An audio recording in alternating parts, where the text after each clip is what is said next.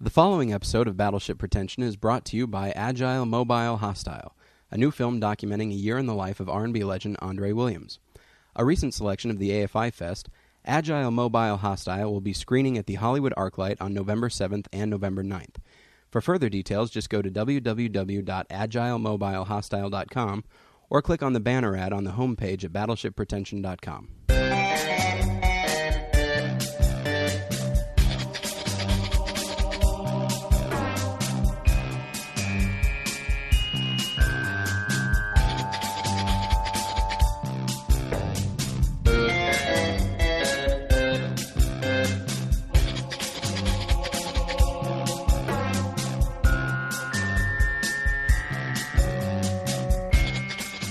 Hello, and welcome aboard the Battleship Pretension. I am Tyler Smith. I am David Bax. And thank you for listening. David.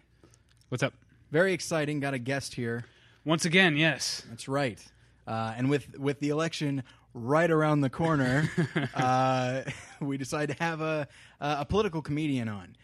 We got Jimmy Dore here. Jimmy Dore, how you doing? I'm doing fantastic. I'm a big fan of the show. I know that you guys love to watch puking in movies. Oh, you are? Yeah, that's me. And I got to tell you, one of my favorite puke scenes. It didn't happen in a movie. It happened on the Californication series. Oh, okay. I've Have not you watched ever that. watched that? I watched the first episode and decided I wasn't going to stick with it. Wow. I love that show. Really? Yeah. To me, he's like an interesting John Stamos, right? By the way, and Stamos is on my mind because I had margaritas, or should I say cocktails, sitting across from him at the Casa Vega yesterday. Right. Where's Casa Vega? Casa Vega is on Ventura and Coldwater, right around there. Is it like a fancy place? No, in fact, and the food is very mediocre. And the best I first thought was when I saw Stamos there was like, doesn't matter how rich or famous you are, if you live in L.A., you have to eat mediocre Mexican food. Uh-huh. It reminds me of the time that I went to Kabuki on Vine, like near Sunset and Vine. I don't know if you've ever been there. It's a sushi place. Yeah. And it's not a shitty sushi place, but it's like It's like the macaroni grill of sushi places. Yes. And is it really? That's how I think of it. Like it's like just like a high end chain, you know, but not too. I think it gets good ratings in the Zagat. Okay, Yeah. maybe I'm wrong, but I refuse to say Zagat, by the way, which is how I hear Larry Mantle say it on KPCC or whatever the fuck that is. But I sat and had my squid next to Ron Howard at Kabuki. Really? Yeah, you'd think that guy would be. I don't know. I don't know. I don't know the name. It's of the L.A. fancy There's you know what? I just spent a week in San Francisco, and it makes you realize how mediocre the restaurants are in Los Angeles. Within a 3-block area where I was staying, there was like restaurants I didn't even get to. You know what I mean? Like I loved them. It was my favorite. And I have to get in the car and drive forever to find a restaurant that'll do something for me in Los Angeles. You know what I mean? do you like to eat around here? There's really very few places. I mean, I go to a bunch of mediocre places, you know, on a consistent basis. Yeah. Do you know what I mean? First of all, it's hard to get away from. There's little finds. Like there's a place called Cafe Verde in Pasadena on Green Street, which is nice. They used to, they have such great steak sandwich. It's like a little hidden gem. They have these steak sandwiches there that are fantastic. Pasadena is full of places like that. That's my favorite place to go eat. I wish there were more. There's no place. There's a place called Fuxing that has good Chinese, but not like amazing. Like there's no place that's amazing. You know, they're all like for instance, in San Francisco, there's this place that does an amazing breakfast. It's called Mama's. Just you can't even believe, like off the chart. People stand in line, which I did. And that's how good it is. And you're just so happy to have it. And so I come back to Los Angeles, and I'm telling people about this, and they go, where can you get an amazing breakfast in Los Angeles? And they all go, I don't know. I can tell you where you can get the best one. Yeah, no, that's not the same thing, is it? No, I know where I get a good breakfast. Yeah, I know where good breakfasts are. I don't know where an amazing breakfast is in Los Angeles. Do you? No. Other than Denny's. No. I don't know where you go. I know where there's good, you know. I can tell you good breakfast in a couple of Chicago, but that's... Yes, in Chicago, right? Yeah. That just shows you how Los Angeles is so lacking in restaurants. They're just all about the same. They're just about all evenly mediocre. I tend to go the other way in Los Angeles and eat like the really cheap like ethnic food. You know, I eat like at taco trucks and I eat like falafel, like little hole in the wall falafel places. That's what I tend to. And you get really good. And I live like real near Thai town, so I get great Thai See, that's food another for like thing. $6-7. That's another thing. People will put up with shitty Thai food in Los Angeles, like amazing. Like people go to that place Toy, right? Because it's open till 4, and it's okay. You Which know, place is that? It's on Sunset and Gardner. Oh yeah, well that's And it's not open where you till go. 4, and people go there. It's very popular. You know, people go all the time, and like You go 2 miles east where you're actually in Thai town. You can get great food. it's, you know what? It's amazing what people put up with. Anyway, I'm sorry. I don't know how this got off on a food discussion. That was this my fault. It's this kind of political discussion that has shot you right to the top. I love food, though. I'm a big food person. But now let's get to know you a little bit.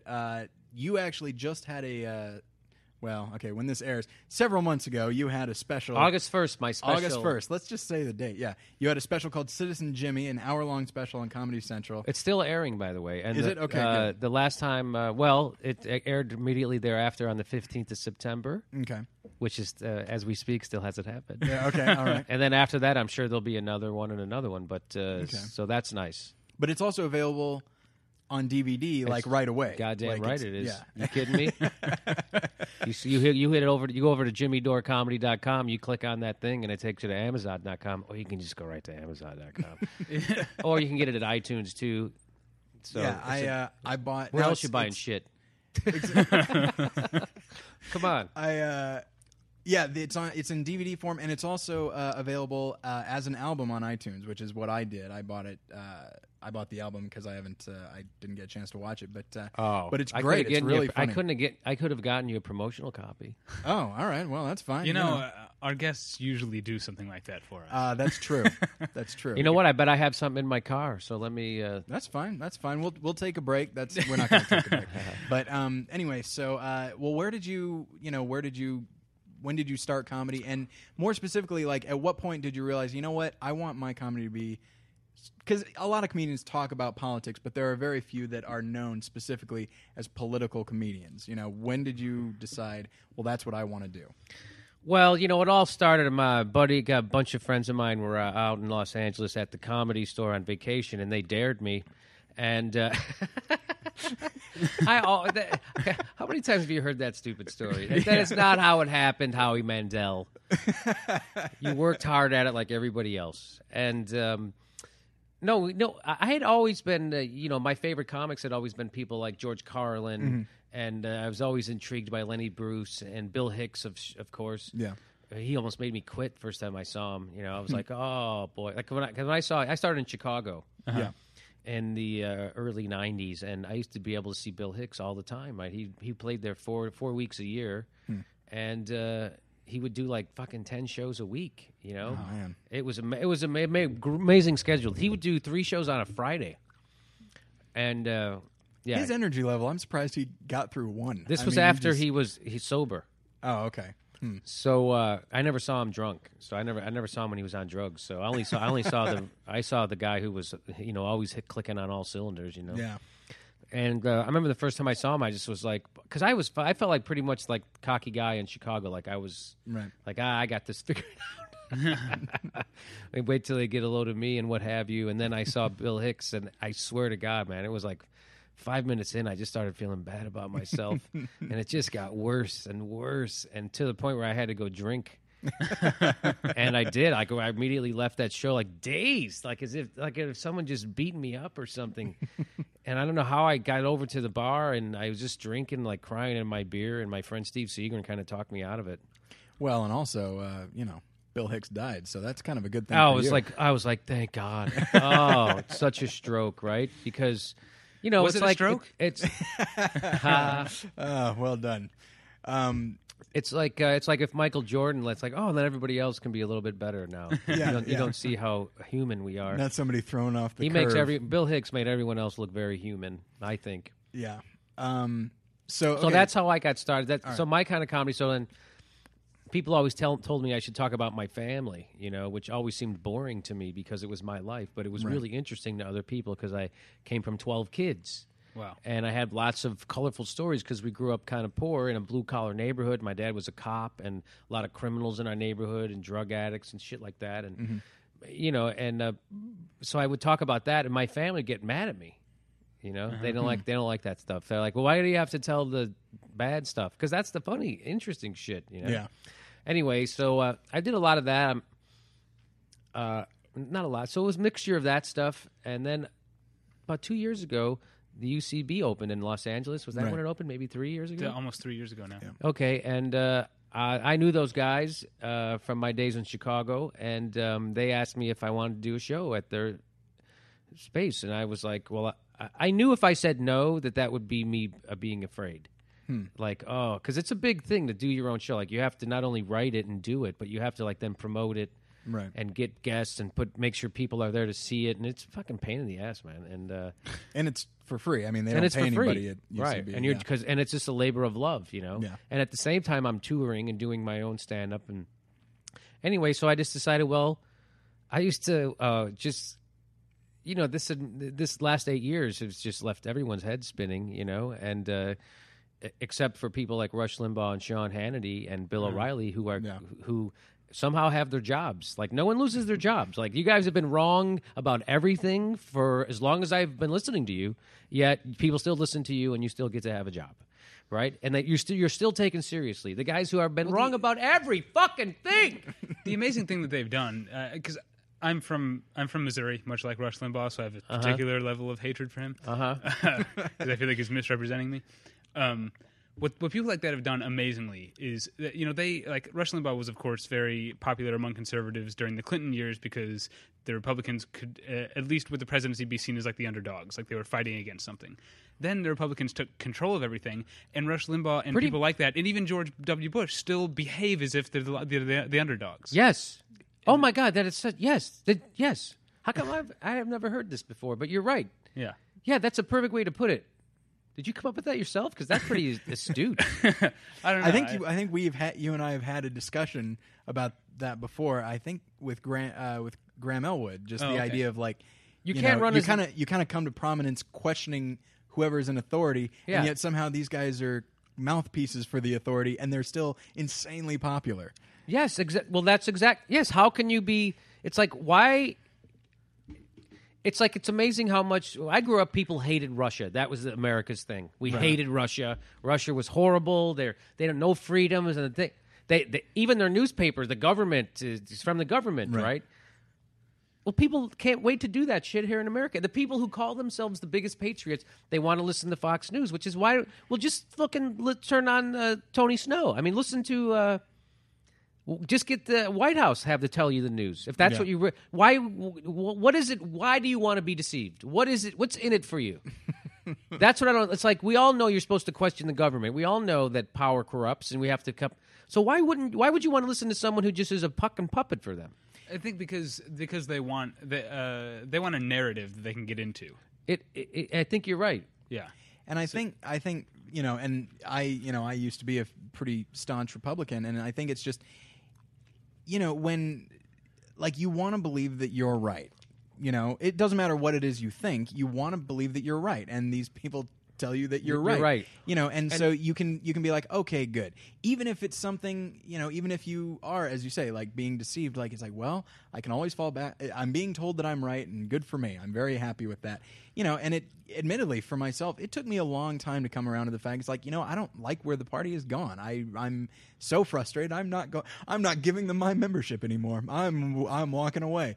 And but it took me a long time to get there because I wanted to believe that I was right. It's a hard thing admitting that you're wrong about something as deep as political conviction. Your and ideology. Yeah, sure. I mean, the reason why I think it works too is you say the narrative, but it's also because they give. I remember when I used to listen to Rush Limbaugh sometimes for fun when I used to be driving in the Midwest doing comedy. Right, you go on these 4-hour road trips, and that's the only thing that's on the. By the way, one time I was in Missouri, stuck, and all of a sudden in the middle of Missouri they'll have road construction, so you're just stopped in the middle of nowhere with nothing to look at. And nothing. And so I decided to see how many radio stations I could get Rush Limbaugh in on at the same time. 11. 11. That's funny because when I lived in southern Missouri, I did a similar experiment to see how many classic rock stations there were. It's like you really only need maybe like 2 at most. There was like 5 or 6. And the day that I stopped listening to the radio, this sounds like a joke. It sounds like I'm making it up. I swear to God I am not. Leonard Skinner's Sweet Home Alabama was on one of the stations, so I'm like, ugh. So I switched over to the other. It's on one of the other ones too. It's on 2 of them at the same time. I'm like, I'm gonna start. I think I'm gonna have to buy a CD player and just plug it in and not listen to this anymore. So yeah. You know what? If you flip around channels, you have cable. You'll always be able to watch Law and Order. Yes. In southern Missouri, any time of the day, you'll always be able to hear Radar Love. And shouldn't you? Yeah. I think, you know what, speaking of political movies, it just reminded me, because Rush Limbaugh is really the modern day Face in the Crowd. That movie, Face in the Crowd. Yeah. With Andy Griffith. With Andy Griffith. He's that guy. Oh, and like it's like you watch this movie and I go, oh my God. Then that movie was made in the 50s. Yeah. And you go, oh my God. So they knew about this kind of shit back in the 50s. Like it's just, and then you see Network, which was made in the 70s. Yeah. And they all are saying the exact, it's like, so everyone knows this is happening. And it's like, but no one's really, everyone's kind of cool with it. Or the people who aren't cool with it, they don't let on the media anymore, right? Because you never see, they always say, well, we're fair and balanced. Well, really, why isn't Ralph Nader ever on TV? He's never on TV. Never. They always have like the guy from the Brookings Institute or some fucking guy from some other think tank or the Jagoff from the Wall Street Journal but they'll never have fucking Ralph Nader on or the head of the fucking AFL-CIO. When are those guys ever on TV? Yeah, When has Noam Chomsky ever fucking asked for his opinion? The leading intellectual in the world. Did they ever go for his opinion? No, but we fucking ask what Laura Ingraham thinks fucking 50 times a day. It is crazy to me that anyone would complain about a liberal media bias when there are liberal crackpots, obviously, but they're not allowed on television. They're not allowed on But television. Conservative crackpots are Of all course. the time.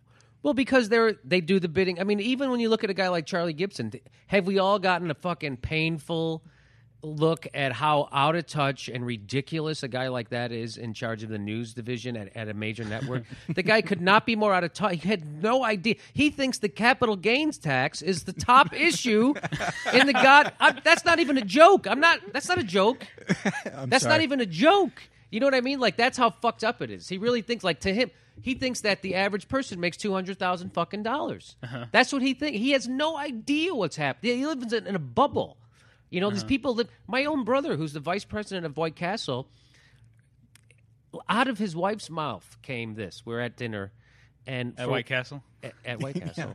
You get it free. It's great. and she said something of. We were talking about. He was complaining about how this woman had tripped on the ice on one of his properties and sued them, and now how that's what's screwing up the economy because I have to pay for that, and if I had to fight it, I can't sue to get my legal. It would cost me more in lawyer fees, which I can't collect from her. And I was just like, so that's what's fucking wrong right now in America? That these ladies are falling down, breaking their legs on the ice? That's what's screwing up everything? Are you out of your fucking mind? And his wife, like without missing a beat, said, Jimmy, what about personal responsibility? Which it's just like, you just have to walk away at that point, right? You just have to go, you mean when they finally do have enough, when they finally do get an independent person somewhere involved in this government, and they investigate someone, they find out he's a fucking criminal, and they put him in jail, like Scooter Libby. Hey, guess what? We got an independent guy who investigated. First one ever, and they fucking found out that this guy was... They put him in jail, and they let him out immediately. Guy committed treason, and they let him out, right? And this fucking woman says to me, what about personal responsibility? We all know we invaded a country under false pretenses. We all know we were lied to. We all know that the government has been shredding the Constitution fucking while they're waving the flag, wiping their ass with the Bill of Rights. And she's fucking with a straight face. What about personal responsibility? These motherfuckers made millions and billions of dollars by deregulating the banking industry and completely fucking running wild with the mortgage industry.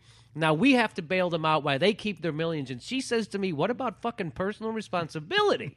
With a straight fucking face. Now, Jimmy, if I had to guess, I would say that you are mad as hell, and you are not going to take this and anymore. I am not going to take it anymore. See, that's you know, my if subtle you watch transition. that movie, that's the thing too. Like these are rich people who have They have the internet. They have access to information, and it's like you're almost willfully ignorant. Like that movie Face in the Crowd is out there. Yeah. That movie, the Network is out there. You know, those are movies. I'm not even talking about books and things you ought to be reading. But that's just like stuff if you kind of accidentally just saw it, you would fucking wake you up. Yeah. When he stands up, Ned Beatty in Network, and says, there are no more countries. It's all corporations. Oh, please, there goes my phone. Speaking of a corporation. Oh, it's Jimmy Pardo. He's probably calling to tell me where this is. Ah, okay. So anyway, but you know, I can't get like on podcasts, which is why I started doing my podcast, and which I like doing podcasts, is because Comedy and everything else. yes, because right. I get to talk like this, which I'm not really allowed to talk like this on a comedy stage because I won't get booked nowhere. Which is funny to see some of the reviews of my special were saying that Jimmy Dore can tackle whatever. I forget but they said, and he's the only one who does it without anger. Like they compared me to Lewis Black and other people like that, and he's the only one who can do it without anger, which I think is fucking hilarious. Yeah. Because I'm fucking completely. That's what made me start doing that show at the UCB. Like I'm like, well, what show do I want to do? Well, normally I sit and I watch the news and I scream at it, right? Yeah. Like not only. I can't believe that what they're not saying, what they're not covering, and what they so I just decided I'll just do that show. I'll just show clips of the news and I'll yell at it. Right. And that kind of turned into my show called Pop and Politics at the UCB Theater, and I was just doing it for me, right? And then my current manager, who at the time and still is, was Jim Gaffigan's manager and Ron White, he saw me and he said, you should do that show on the road. That could be a big show. And I was like, really? I don't think people will like it because I'm really just talking from my heart. Yeah. You know? And he said, no, that's what you got it. And so I started touring with it, and the Comedy Central saw some of it, and they said, would you like to do an hour special? And that's how I started doing political comedy. It was just like, because I had already done a half-hour special, and it had some issue. Like, it was more like I talked about, like, the death penalty and stuff. Right. I like to more talk about issues anyway, you know? Yeah. But am I going on too long about this? Should we talk more about movies? That's fine. We'll get back to movies. Yeah. And it didn't really do anything for me, right? I had a half-hour special that I was proud of, and I thought covered all the bases I wanted to cover, and it made not a dent. I mean, it was just nice to have. It was nice to say you had it, and I'm glad I did it, and I'm proud of it. But it, like, as far as like it making me more money, or there's like it's like stand-up comedy these days. It's like it's what America's heading through. There's a bunch of poor people, and there's your super rich. There's like the super rich. There's like, you know, the Brian Regans, the David Tells, the Lewis Blacks, right? And then there's a bunch of guys making the bottom money, which is like I don't want to let's not talk money, but you know, it's like around $2,000 a week. You go out. Like I was surprised to find out there's a guy on television right now who told me, he goes, Jimmy, I make just as much as you. I'm like, get fuck. You know, so that so I couldn't believe it. Like that's kind of what a touring headliner makes. And then until you start selling a lot of tickets, and then when you start selling a lot of tickets, you make all your ticket money, you know. But and that's what, you know, Dane Cook like tried to teach everybody how to sell a ticket. I mean, that was everybody could learn from him, you know, and certainly in that regard. Yeah. But that's the reason why people become comedians, because they don't like to fucking do that shit, right? If I like to be like, I have a degree in marketing. Yeah. I don't like doing it. I didn't like writing advertising commercials. It seemed stupid. You know, and it just seemed like, wow, I could just go do this. Like I couldn't even believe I could do this, be a comedian. Well, I'm exhausted. I need a nap, but that's all right. But let's start talking about movies. Well, you mentioned Face in the Crowd and Network. Was there anything else that you specifically? What other political themed movies do you love? You know what? There's only 3 really that I can think of off the top of my head. You know, there was that one American President with Michael Douglas, which was, you know, was kind of like the liberals' response to the Rush Limbaughs of the 90s. You know, it was just like, why shouldn't you be proud of being in the ACLU? And it says civil liberty. Why? That's what this country's. What the fuck is wrong with you? Yeah. But there's lots of people who have a big problem with freedom in America. I mean, that's the funniest part about America, right? Like those people really don't. You can't burn the flag. Yes, you can burn the flag. It's freedom. Yeah. Well, we don't like that. Well, you're not fucking totally on board with freedom then. Yeah. You know, well, you shouldn't be able to say hate speech. Yes, you should. It's fucking freedom. You don't get freedom. You know that doesn't mean you're free. You're free to be you're free from being offended. Yeah. Exactly. No, that's not what freedom is. Freedom is messy. And I used to be Mr. Gun Control, which that's another issue that's so tough to. Yeah. You don't need the guns to protect us from each other, but from the goddamn government. Hey, you hit on it because I'm pretty much pretty much a liberal. But guns are something that I think we should be allowed to own guns, and you hit on the reason why, because someday we might have to rise up again, and the government should be afraid of us. Look at the FBI. Look at the DEA. Yes, the government should be afraid of the people, and it's not that way, Yeah. But look at the DEA coming in right now, and they bust pot stores. They go in with full gear. Yeah. They go in like they're going down to take down the fucking mafia, and it's just a bunch of stoners standing around fucking smoking pot, and they go in. It's just Jeff Bridges and the Big Lebowski, just a whole store of that. Yes, and it's just like, and you just want to go, aren't you ashamed of your, like, it's like you're a grown-up person. You're getting dental for this. This is what you're like, this is what you've chosen to do. This is what you're going to do all fucking day. It's like, why don't you go knock over lemonade stands too later on? Like, you fucking, what a waste of life. And they go with full gear, like they're some kind of badass. It's like, why don't you go home and fucking kick your dog later? They're such pukes. I met a DEA guy once, and just a puke, a fucking puke. Nobody says that anymore about somebody that they're a puke. Oh, You don't hear just it very a fucking, often. just a Nimrod, not an original thought in his head. Fucking, just tell me what to point me, and I'll go do what you say, sir. Just a fucking stupid idiot. Well, we're going to talk about movies. This reminds me of a movie that you were briefly in, which is Doug Benson's documentary. Oh, that was a Super good High movie Me. too. Did you see that? Oh yeah, I loved it. And I had heard, really turned out well. Yeah, I had heard him talking about it on stage before it came out, and I expected it to be funny, and it was, but it was such a great, like, pretty even-handed look at the issue of legalized and medicinal marijuana. I would say so. Yeah. Yeah, still that's haven't exactly seen it. what that movie Yeah. is. It's like you think it's going to be this stupid stuff. First of all, let's talk about Pineapple Express. I didn't see it yet, and I don't haven't know that seen I it, will. But you were. I saw disappointed. it, and I got to go. People go, you must have loved it. No. I mean, it's obviously made by a guy who has mixed feelings about pot. Uh-huh. Like, he doesn't know how he did not know, because there's a point in the movie where, and I'm not blowing anything for you, where they obviously get into some hot water, and Seth Rogen turns to the guy and says, maybe we should stop smoking pot. And he goes, what are you talking about? He goes, that's why we're in all these problems. And I'm like, no, that's not. It's obviously, if you're watching the movie, that's not why they're in their problems. You're in the problems you're in this movie because you saw a murder, and instead of fucking going to the police, you went to your dealer's house. That's why you're in a fucking... Anyway, problem I'm not is- ruining anything in the movie, by the way. This murder, this is a drug-related murder, right? Yeah. So the problem is not that they need to stop smoking pot; they need to stop having to keep it secret. And it needs to be. It Yeah. needs to be legal. It goes... There wouldn't be murders about drugs if you could buy them at 7-Eleven. Yes. No. Well, I love what people... I remember I used to watch Phil Donahue all the time, and...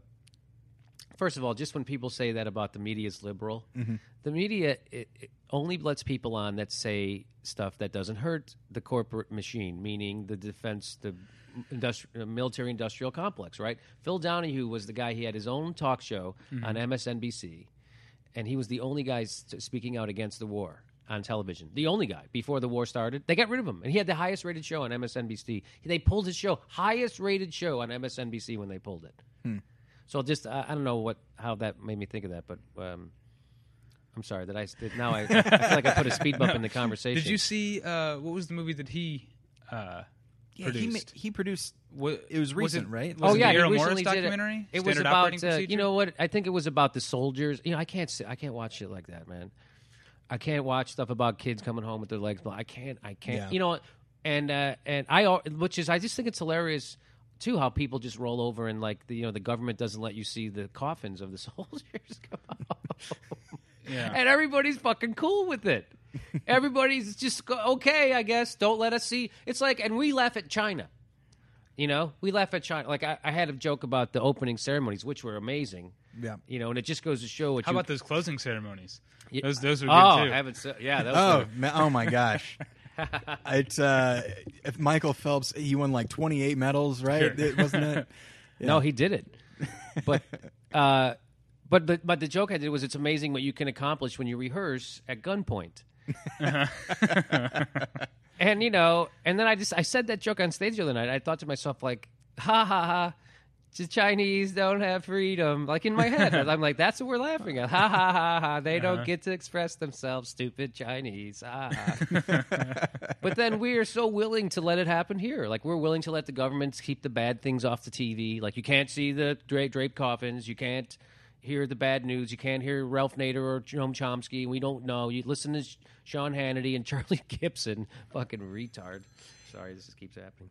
But it's interesting, actually, because earlier you talked about like something like Facing the Crowd and Network, and how people will watch it, but they may not really do anything about it. Really, the only like political movies that might actually get people kind of riled up are documentaries these days. I mean, as much as I don't care for Michael Moore's filmmaking style, he does get people revved up. I mean, he does inspire them to kind of make a difference. Isn't it amazing also too how people have been able to, how the corporate media has gotten people to hate like regular people to hate Michael Moore. Like, say what you want about his sense of humor or him as a person. He might even have a douchey disposition, but he's out there. He's a guy out there fighting for the little guy. Yeah. Like, and why would the little guy hate him?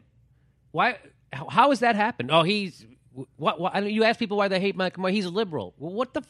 Yeah, if you've seen the movies, he tries to help people. Have you guys seen the trailer for An American Carol? No. Have you heard about this? Holy crap! Maybe it's come out by the time this is up. I don't know. I don't know. It's kind of small. What is it? It's very strange. Essentially the right wing making a comedy that makes fun of Michael Moore, and Kevin Farley plays brother of Chris Michael Farley. Malone. I think okay. is the character's name. Yeah. And there's a line where he's like, "I love this country so much, that's why I have to destroy it." Like it's you got to go watch the trailer. Oh, okay. It is. It's infuriating. It's infuriating. That's the word I was going to use, because it's just like you watch and you're like, what? Why is Kelsey Grammer's in this and James Woods? I like James Woods. What's he doing in this? I think he plays himself, but like, it's very strange. Yeah, that's what happens. It's sort of like it's an American Carol. It's like a Christmas Carol where instead of the ghost of Christmas past, the ghost of past like great Americans come to show the Michael Moore surrogate. Yeah, Kelsey Grammer plays Patton. General Patton, which is an odd bit of casting. John Voight, one of my least favorite actors in the world, plays Washington, I think. Okay. And it's weird. It's a weird thing to watch. Oh, okay. I'll look it up. An American Carol. Watch it, and you may need to buy a new computer because you will have punched your screen. But yeah, I mean, like, but even like that. I'm sorry, but even like that movie, the Walmarting of America, which is another documentary. It was about Walmart and when like I had to turn it off after 20 minutes. I couldn't. I'm like, I can't. It's so horrible. Yeah, I know what's happening. Yeah, and the people who need to know about this the most are the people who they cling to their ignorance and they do. They cling to their ignorance, like for whatever reason. That's the frustrating thing about movies like that, is the people who most need to see it are the ones that probably aren't going to. Like, you're not going to be like, you watch The Corporation, which is a documentary that I actually didn't think I was going to like. I wound up liking it a great deal. Amazing. But it was, the people who need to see it, they're not going to watch it. Not maybe not even because of that movie specifically, but it's just like, that doesn't. So what do you see as an end game? Like, it's really like speeding up this fascism, right? That's happening, like that. It's so fascist. Like we got us to invade another Arab country, right? Because of oil, right? And it's like, and people keep taking our rights away, and it's like, where is this going to end up? You think? We're a movie podcast, so I don't know. But I am interested to see if who gets elected and what effect that has on like art and movies. Like, will it because apparently conservative pundits are going to be popular no matter what. So like, if Obama gets in, then they can rail at length about it's like, he's ruining the country. It's like, but it doesn't. It seems to matter. It doesn't matter who is president to you. Everybody's always ruining the country for you. Well, but it's like we were talking before the show that right. It's like you don't have a problem with conservative ideology in its pure right. form, but it's the people who have screwed it up. And thing with same thing with the liberalism or Democrats. It's like the people, they're horrible. Like those Democrats are horrible. And we're all going to find out that I hope I'm wrong, by the way, that Barack is just like the Nancy Pelosi. I mean, they both roll over on everything. They're both owned by the man. It's like, really, that's why we need a third party. I'm all for third parties. It'll never happen. Absolutely, yeah. And I what I will say, this this episode has gone more political, and I'm kind of all right with that. We've had moments like that, but happened with Graham Elwood, oddly enough. But oh, really? Yeah.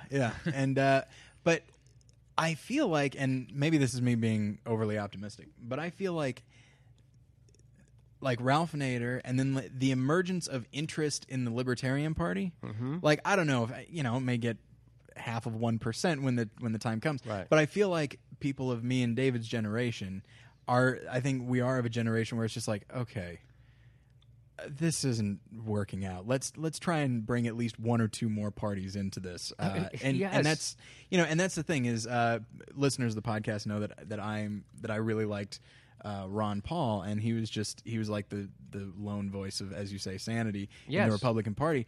Even though I didn't agree with they would boo him when he would say the truth. They would literally boo the truth. And the debates were just such anyway. The debates, I mean. That's what I mean. Oh, yeah. And then And Sean the- Hannity just hated him. I know. It was fun watching them go back and forth. Look on YouTube, everybody. But what's interesting is because he used to be libertarian, and so I think he actually got people interested in, what's his name, Bob Barr. Yes. Who is a former Bob Barr, Republican. who is a classic cocksucker, but somehow has found his bearings again, and now he's all about the Constitution. And so I hope maybe in, certainly not this election, but maybe in like 3 or 4 elections from now, my hope is, I still think that the two parties are going to be the major parties, but my hope is maybe, Libertarian and what is Nader, Green? Yeah. And the Green Party, I hope that they kind of emerge a little more, because I feel like people, as of me and David's generation, maybe even a little younger, will start to be like, okay, clearly this two-party thing is not working. Yeah, that's where I hope it goes, and I think it could go that way. Like, it's not. I don't think it's a crazy hope on my part that it could go that way.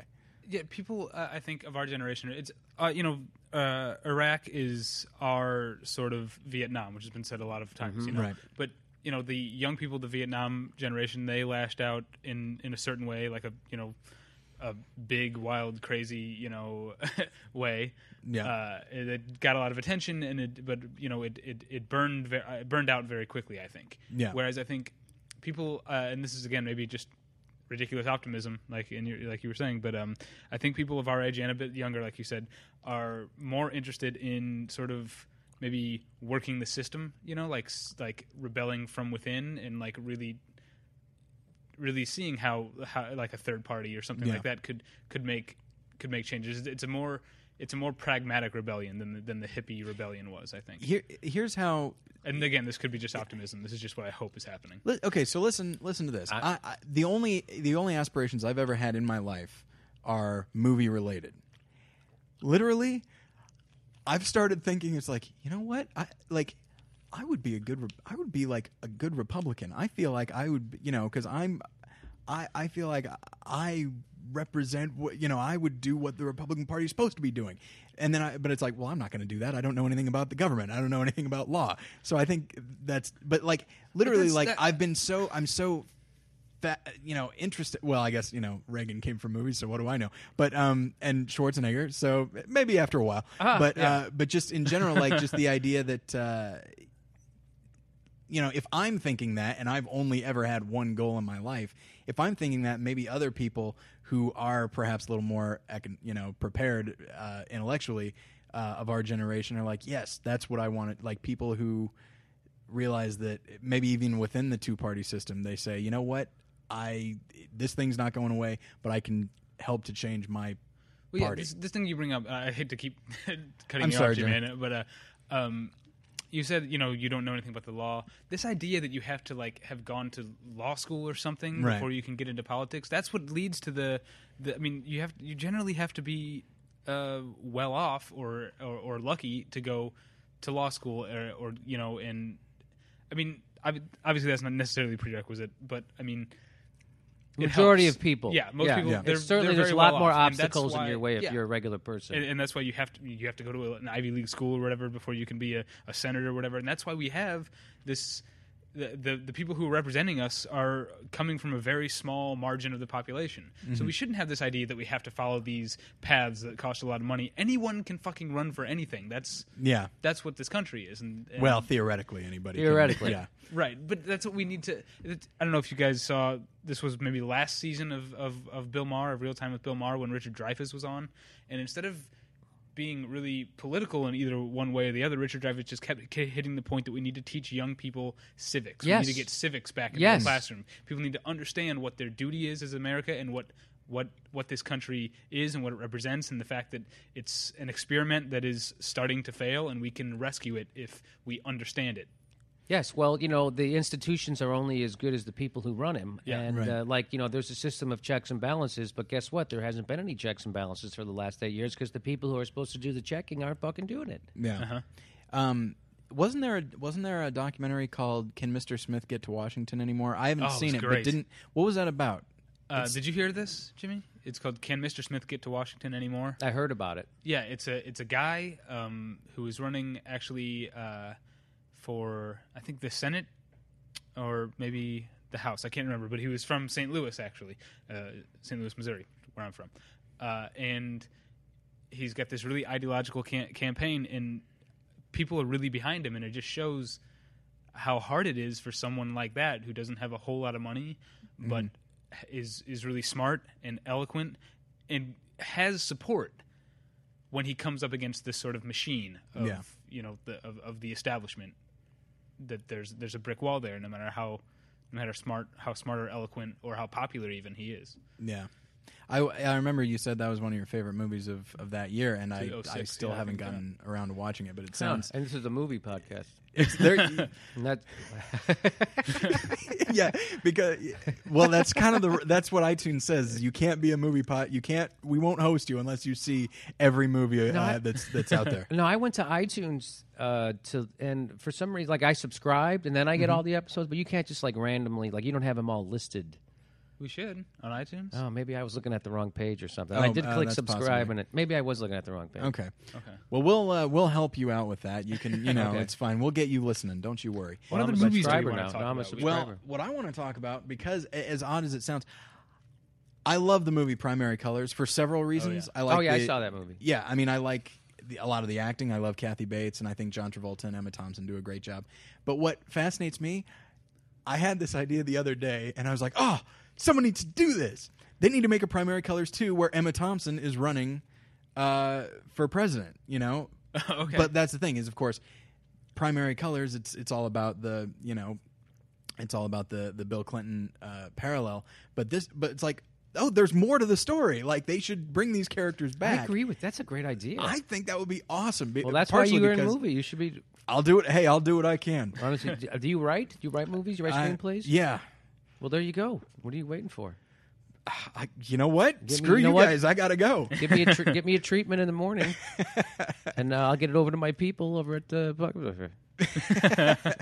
But yeah, I remember I first I had that idea because it really is just another interesting primary story. But in this case, she doesn't get the nomination, and of course you would have to have her opponent be a very somebody like Don Cheadle or something like that. But Denzel Washington's too obvious. All right, go with someone and far too black. and way too black. No, thank you. Let's go with Terrence Howard or something. But anyway, Got the blue eyes, right? Oh man, striking. But I like that one, and then a big one for me that a movie that really just that got me thinking a certain way was Wag the Dog. I love that. Movie. Oh, Because that one, I mean, that one really. Dustin Hoffman was fantastic in that movie. Yeah, I mean, and it's it's like the last movie I really liked Robert De Niro in because Yeah. he was a very un-De Niro like character. Yeah. He's got this full beard and stuff, but that one, in reference to some of the stuff that I've you've forgotten said, all about all those movies. You remember them. I see them. I forget them. movie podcast. I guess you're right. We're Yeah, I saw that movie. At the That time was of so recording. great. This is what a producer does. People say what a producer does. Is what they do. See what Yeah, they do? it's a wonderful, and that really speaks to a lot of the stuff that you've talked about. The idea of the government just Manufacturing the being news. being so just having its fingers in everything. They're like, you would think, oh, the entertainment industry, they're a different animal, but it's like, well, they don't know, not necessarily, you know. No, not necessarily is correct. Yeah. And even when it comes out that they're literally paying people to write journalists to write story, like that one, Right. like that gets discovered. Like Yeah. that guy still has a job. Oh, really? He still has a job. Still has a freaking job. Oh my gosh. Well, that's depressing. Well, you know, we've been there's a movie I wanted to get to, and maybe this is a little out of left field, but we've been talking about the media a lot, and there's a satirical movie that we've talked about in this podcast often Okay. that has to do with war propaganda in the media, and that the movie that I'm talking about is Starship Troopers, which is have you seen it, Jimmy? It's Who's in it? it's No one big. It's a B cast. Oh, no. It Yeah. got written off. It came out in '97, and it got written off Yeah. as being just cheesy. And some people said it was like pro-fascist, and those are the people who didn't get it. 'Cause Right. The joke is that it's in the future, and the whole world is one country now. You know, one entity, and we're fighting against this enemy who are aliens and they're big bugs. But throughout the movie, you see people join up. You have to much like in.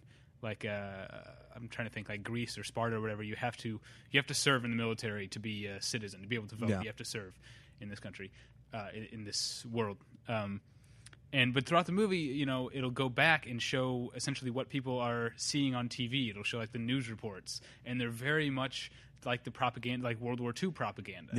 Yeah. It's It's very really funny great. and really You need smart. to get, I don't know the kind of movies you like, but you need to get past the fact that they're fighting giant space bugs. Oh, And okay. once Once I you can get past that, It's I can get cheesy past and that. it's really gory, which is yeah, cool. yeah, it's Well, it it's sounds really like great. again, it sounds like a movie that has its central truth at its Yeah. core, right? I guess the bigger question when I asked you, how do you think it's going to end up? Like, how do you think we're going to stop the conglomeration of power, especially in the media? Like, that's a horrible thing. We all know it is a horrible thing. And Well, I think the main thing, and you've talked about this on comedy and everything else.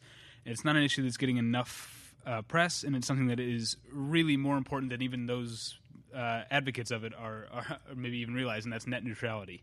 net neutrality. It's to me it's possibly the most important long-term issue domestically or internationally, really, because the internet has the power to change the face of everything. Because it levels the playing field, not completely, obviously, but to a much greater extent than any other Yeah. thing has the ability to. And if we don't, People don't even know what it is. I don't even know a non-boring way to say what it is. yeah. That's that's the problem. People And you're a glaze comedian. over, and The I'm a idea comedian. is that net neutrality keeps the telecommunications companies from having too much say in what you see on the internet. The television. Let's compare internet and television. Television is what they call like a push media, because it pushes the shows and you just turn it on and you say, okay, these are my choices that I have right now. Right. Whereas the internet is unique in being a pull type of media. You go on and you tell the internet what you want to watch or what you want to read or what you want to do, and that obviously having that much choice means it hurts. When you've got the push type of media, they can advertise specifically to you and to demographics, and the advertisers have a lot of control over that. Whereas they don't really have as much to do with the internet when you can go wherever you want at any point. Where are they going to get you? Yeah, another movie that is, I guess it's more journalistic than political, is All the President's Men, which is a movie I absolutely love. Oh yeah, I And, never saw that movie. Really? Can you believe it? I don't know. The next time I'm going to see you, I gotta freaking lend this movie to you. Anyway, you're rich. You can freaking buy it. But anyway, I can't lend my movies out to people anymore. No, you don't have to. But, That's true. It's true. But I can Netflix it too. By the way. exactly, there you go. I get 4 Netflix sitting at my house right now. Oh my gosh! But I've just got the 2 because But anyway, on the special features of it, they interview like the real Ben Bradley and the real Carl Bernstein and Woodward and all that, and they talk about like what's the future of the media, and they've got like the special, watch the special 2-disc DVD edition, because that second disc there's really nice long featurettes about prominent journalists who kind of were of a different time, talking about where journalism has gone now and where the media has gone now, and how really internet is the only place you're going to find unfiltered content. Now, of course, you can find it for the right, the left, the center. You can find extremist stuff. It doesn't matter. And the fact that you can find so much of it, and then you decide what you believe and what you don't believe. Like all of them, including like Ben Bradley, who at this point is really old. Like he welcomes it. He says this is great. This is like the best thing to happen for the media. Who's Ben Bradley? Ben Bradley was the editor of the Washington Post during that time. Oh, okay. And he's the guy who he was getting a lot of heat on him at the time. Yeah, no, I agree with him. I think it is good. It's healthy in that, as soon as these new, like the Huffington Post has a reporter in Iraq, you know what I mean? Like that's what needs to start happening because, the mainstream media aren't putting reporters anywhere. Yeah. It's all going the other way. There's like as soon as the reporters really are newspapers, right? But they're cutting newspapers. As if they're not making money, even though they still are making a lot of money. Yeah, it's the final season of The Wire had a lot of that. I don't know if you watched The Wire, but it's an amazing show. That's what people say. But the last season of it, they start talking about print media and the papers and stuff, and how it's just like to try, because some of them are losing money, and so to try and keep in business, they have to start start filtering content, and it's kind of a depressing season of a very depressing show. But that's why I don't watch it. Yeah, it's. I stopped watching Weeds for the same reason. They started to get a little too real. Like, what are you doing? It's supposed to be about a housewife in the suburbs who sells weed. It's supposed to be funny. And all of a sudden she's mixing it up with the gangsters and fucking people. And it's like, what's wrong with you? That show jumped the shark right away, huh? You and I are on the same page. I stopped watching Weeds too. Oh God, it was such a Kevin Nealon, his best work. Yeah, best work. That guy's hilarious on that show. Yes, and they're just it's just like I would love to see more Kevin Nealon, but I can't take the rest of the show. Yeah. Well, we've been going for a while. Okay, I'm sorry. So I think we should out of here. So I think we should probably, we haven't talked a lot about movies, but this is going to sound a little strange and preachy, but like, I said this a long time ago when I told you that story about my wife, angry at herself because she did not respond to Passion of the Christ the way so many fellow Christians said she should, and yeah, and I had to tell her. Sorry, didn't mean to throw that at you, but I had to tell her something that I don't tell people, which is it's just a movie. Like movies are the most important thing, and I had to tell her it's like, hey, you know what? Don't listen to them. It's just a movie, and much in the same way, like. Our conversation has gone very much towards real life, and we talked about movies a little bit here and there, and I'm okay with this episode not being completely about movies because movies at their best reflect and comment on real life, and right now real life is pretty interesting and kind of scary in itself. And if they've learned anything today, it's go see Face in the Crowd or rent it Netflix. Absolutely. And Face in the Another Crowd. movie that we won't talk about. I actually want to recommend it because I really meant to get to it today. Okay. Is the Battle of Algiers. Have you seen it? I still never saw it. Well, it's exactly what's going on in Iraq. It's exactly what's going on. Like they turn the people who live there into terrorists because they don't want people occupying their goddamn country. So then they start shooting the people who are occupying. Then it's exactly what's happening. Yeah, or watch the first 4 episodes of the 3rd season of Battlestar Galactica because it's the same thing. That's very specific. Wow. That's the same thing. I've heard that's a great show in general. Oh, they did the Battlestar like mirroring the Battle of Algiers thing. Well, mirroring what's happening now. So, I mean, I don't want to spoiler alert for those who haven't gotten too far into Battlestar Galactica. Oh, but, this is new? No, this is the newish one, but this is last season. Okay. But people who aren't into season 3 yet, essentially they get the humans get captured by the Cylons and they're in a camp, and then the humans who are we're supposed to be rooting for suddenly become suicide bombers and become the insurgents. Cool. It's fantastic. Yeah, I've heard that's one of the best shows on TV right now because it's just so that's a great thing about like horror and sci-fi is you can put in a lot of political allegory and like some people don't even notice. It's great. Yeah. But anyway, so all right, well, so you've already mentioned your website, Jimmy. It's just JimmyDore.com. JimmyDoreComedy.com. JimmyDoreComedy.com. Somebody stole my JimmyDore.com. Oh, son of a! And then sold it to somebody who wants to sell it to me for a bunch of money, and I'm like, no, I'm okay. Yeah, you do comedy, so it stands to read. It's not Jimmy Dore drama or anything, right? But DORE, by the way, is how. Oh yes, people yes, right. sometimes think it's DOOR, which It's not. No. So yeah, Citizen Jimmy is available on iTunes and Amazon. Yes. And it's really great. I highly recommend it. And your yeah, half hour special is on iTunes as well. Yes. And that's but very I don't get funny. any money for that. So Oh, all right. No, don't Screw bother that. anybody. Yeah. Comedy Central And- owns that one. Okay. Listen to Comedy and Everything Else. It's one of my favorite podcasts. Oh, is it really? Because Todd and I are completely paranoid. You know, those negative reviews really jar us. No, it doesn't. Really? It doesn't bother me, but it does jar Todd a little. But I buy that. I I love getting completely. negative reviews. he's like, "Should we talk about it?" I'm like, "No, these are." It's good when people don't like. It's like you'd have to weed out people. It's okay. Yeah. You know, people want your podcast to be a certain thing. Well, it's not what they want it to be. That's okay. It's what someone else wants it to be. We just started getting negative reviews, and we were so excited about it. Yeah, well, Because it means, like you said, you're kind of who weeding fucking people out. takes time out of their goddamn life? I don't want that guy listening. I hope that takes out of their life to write a review of a fucking podcast that he didn't enjoy. I had a review, literally a guy goes, I listened to all 8 episodes, hated it. You listened to all 8 episodes until you realized you fucking hated it. Yeah, you can pick it up probably episode 2, honestly. It's like, I'm going to give these guys about 9 hours of my time, and then if at hour 10 they're still doing their bullshit, I'm done. That's it. They're done forever.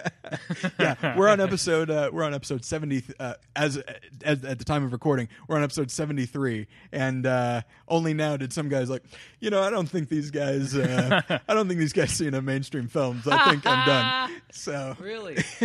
Pineapple Express, thumbs down. all right. Okay. Jimmy Dore, thumbs down, Pineapple Express. But anyway, thank you very much for being on the show. We really do appreciate thanks for it. having me. I hope it didn't skew too far away from what your audience members. That's fine. You know what? I had a fun time talking about it, so Absolutely. I'm sure people will have fun listening to it. Yeah. That's Okay, what I tell you guys. myself. All right. All right, thanks well, a thanks lot. everybody. All right, bye. Bye.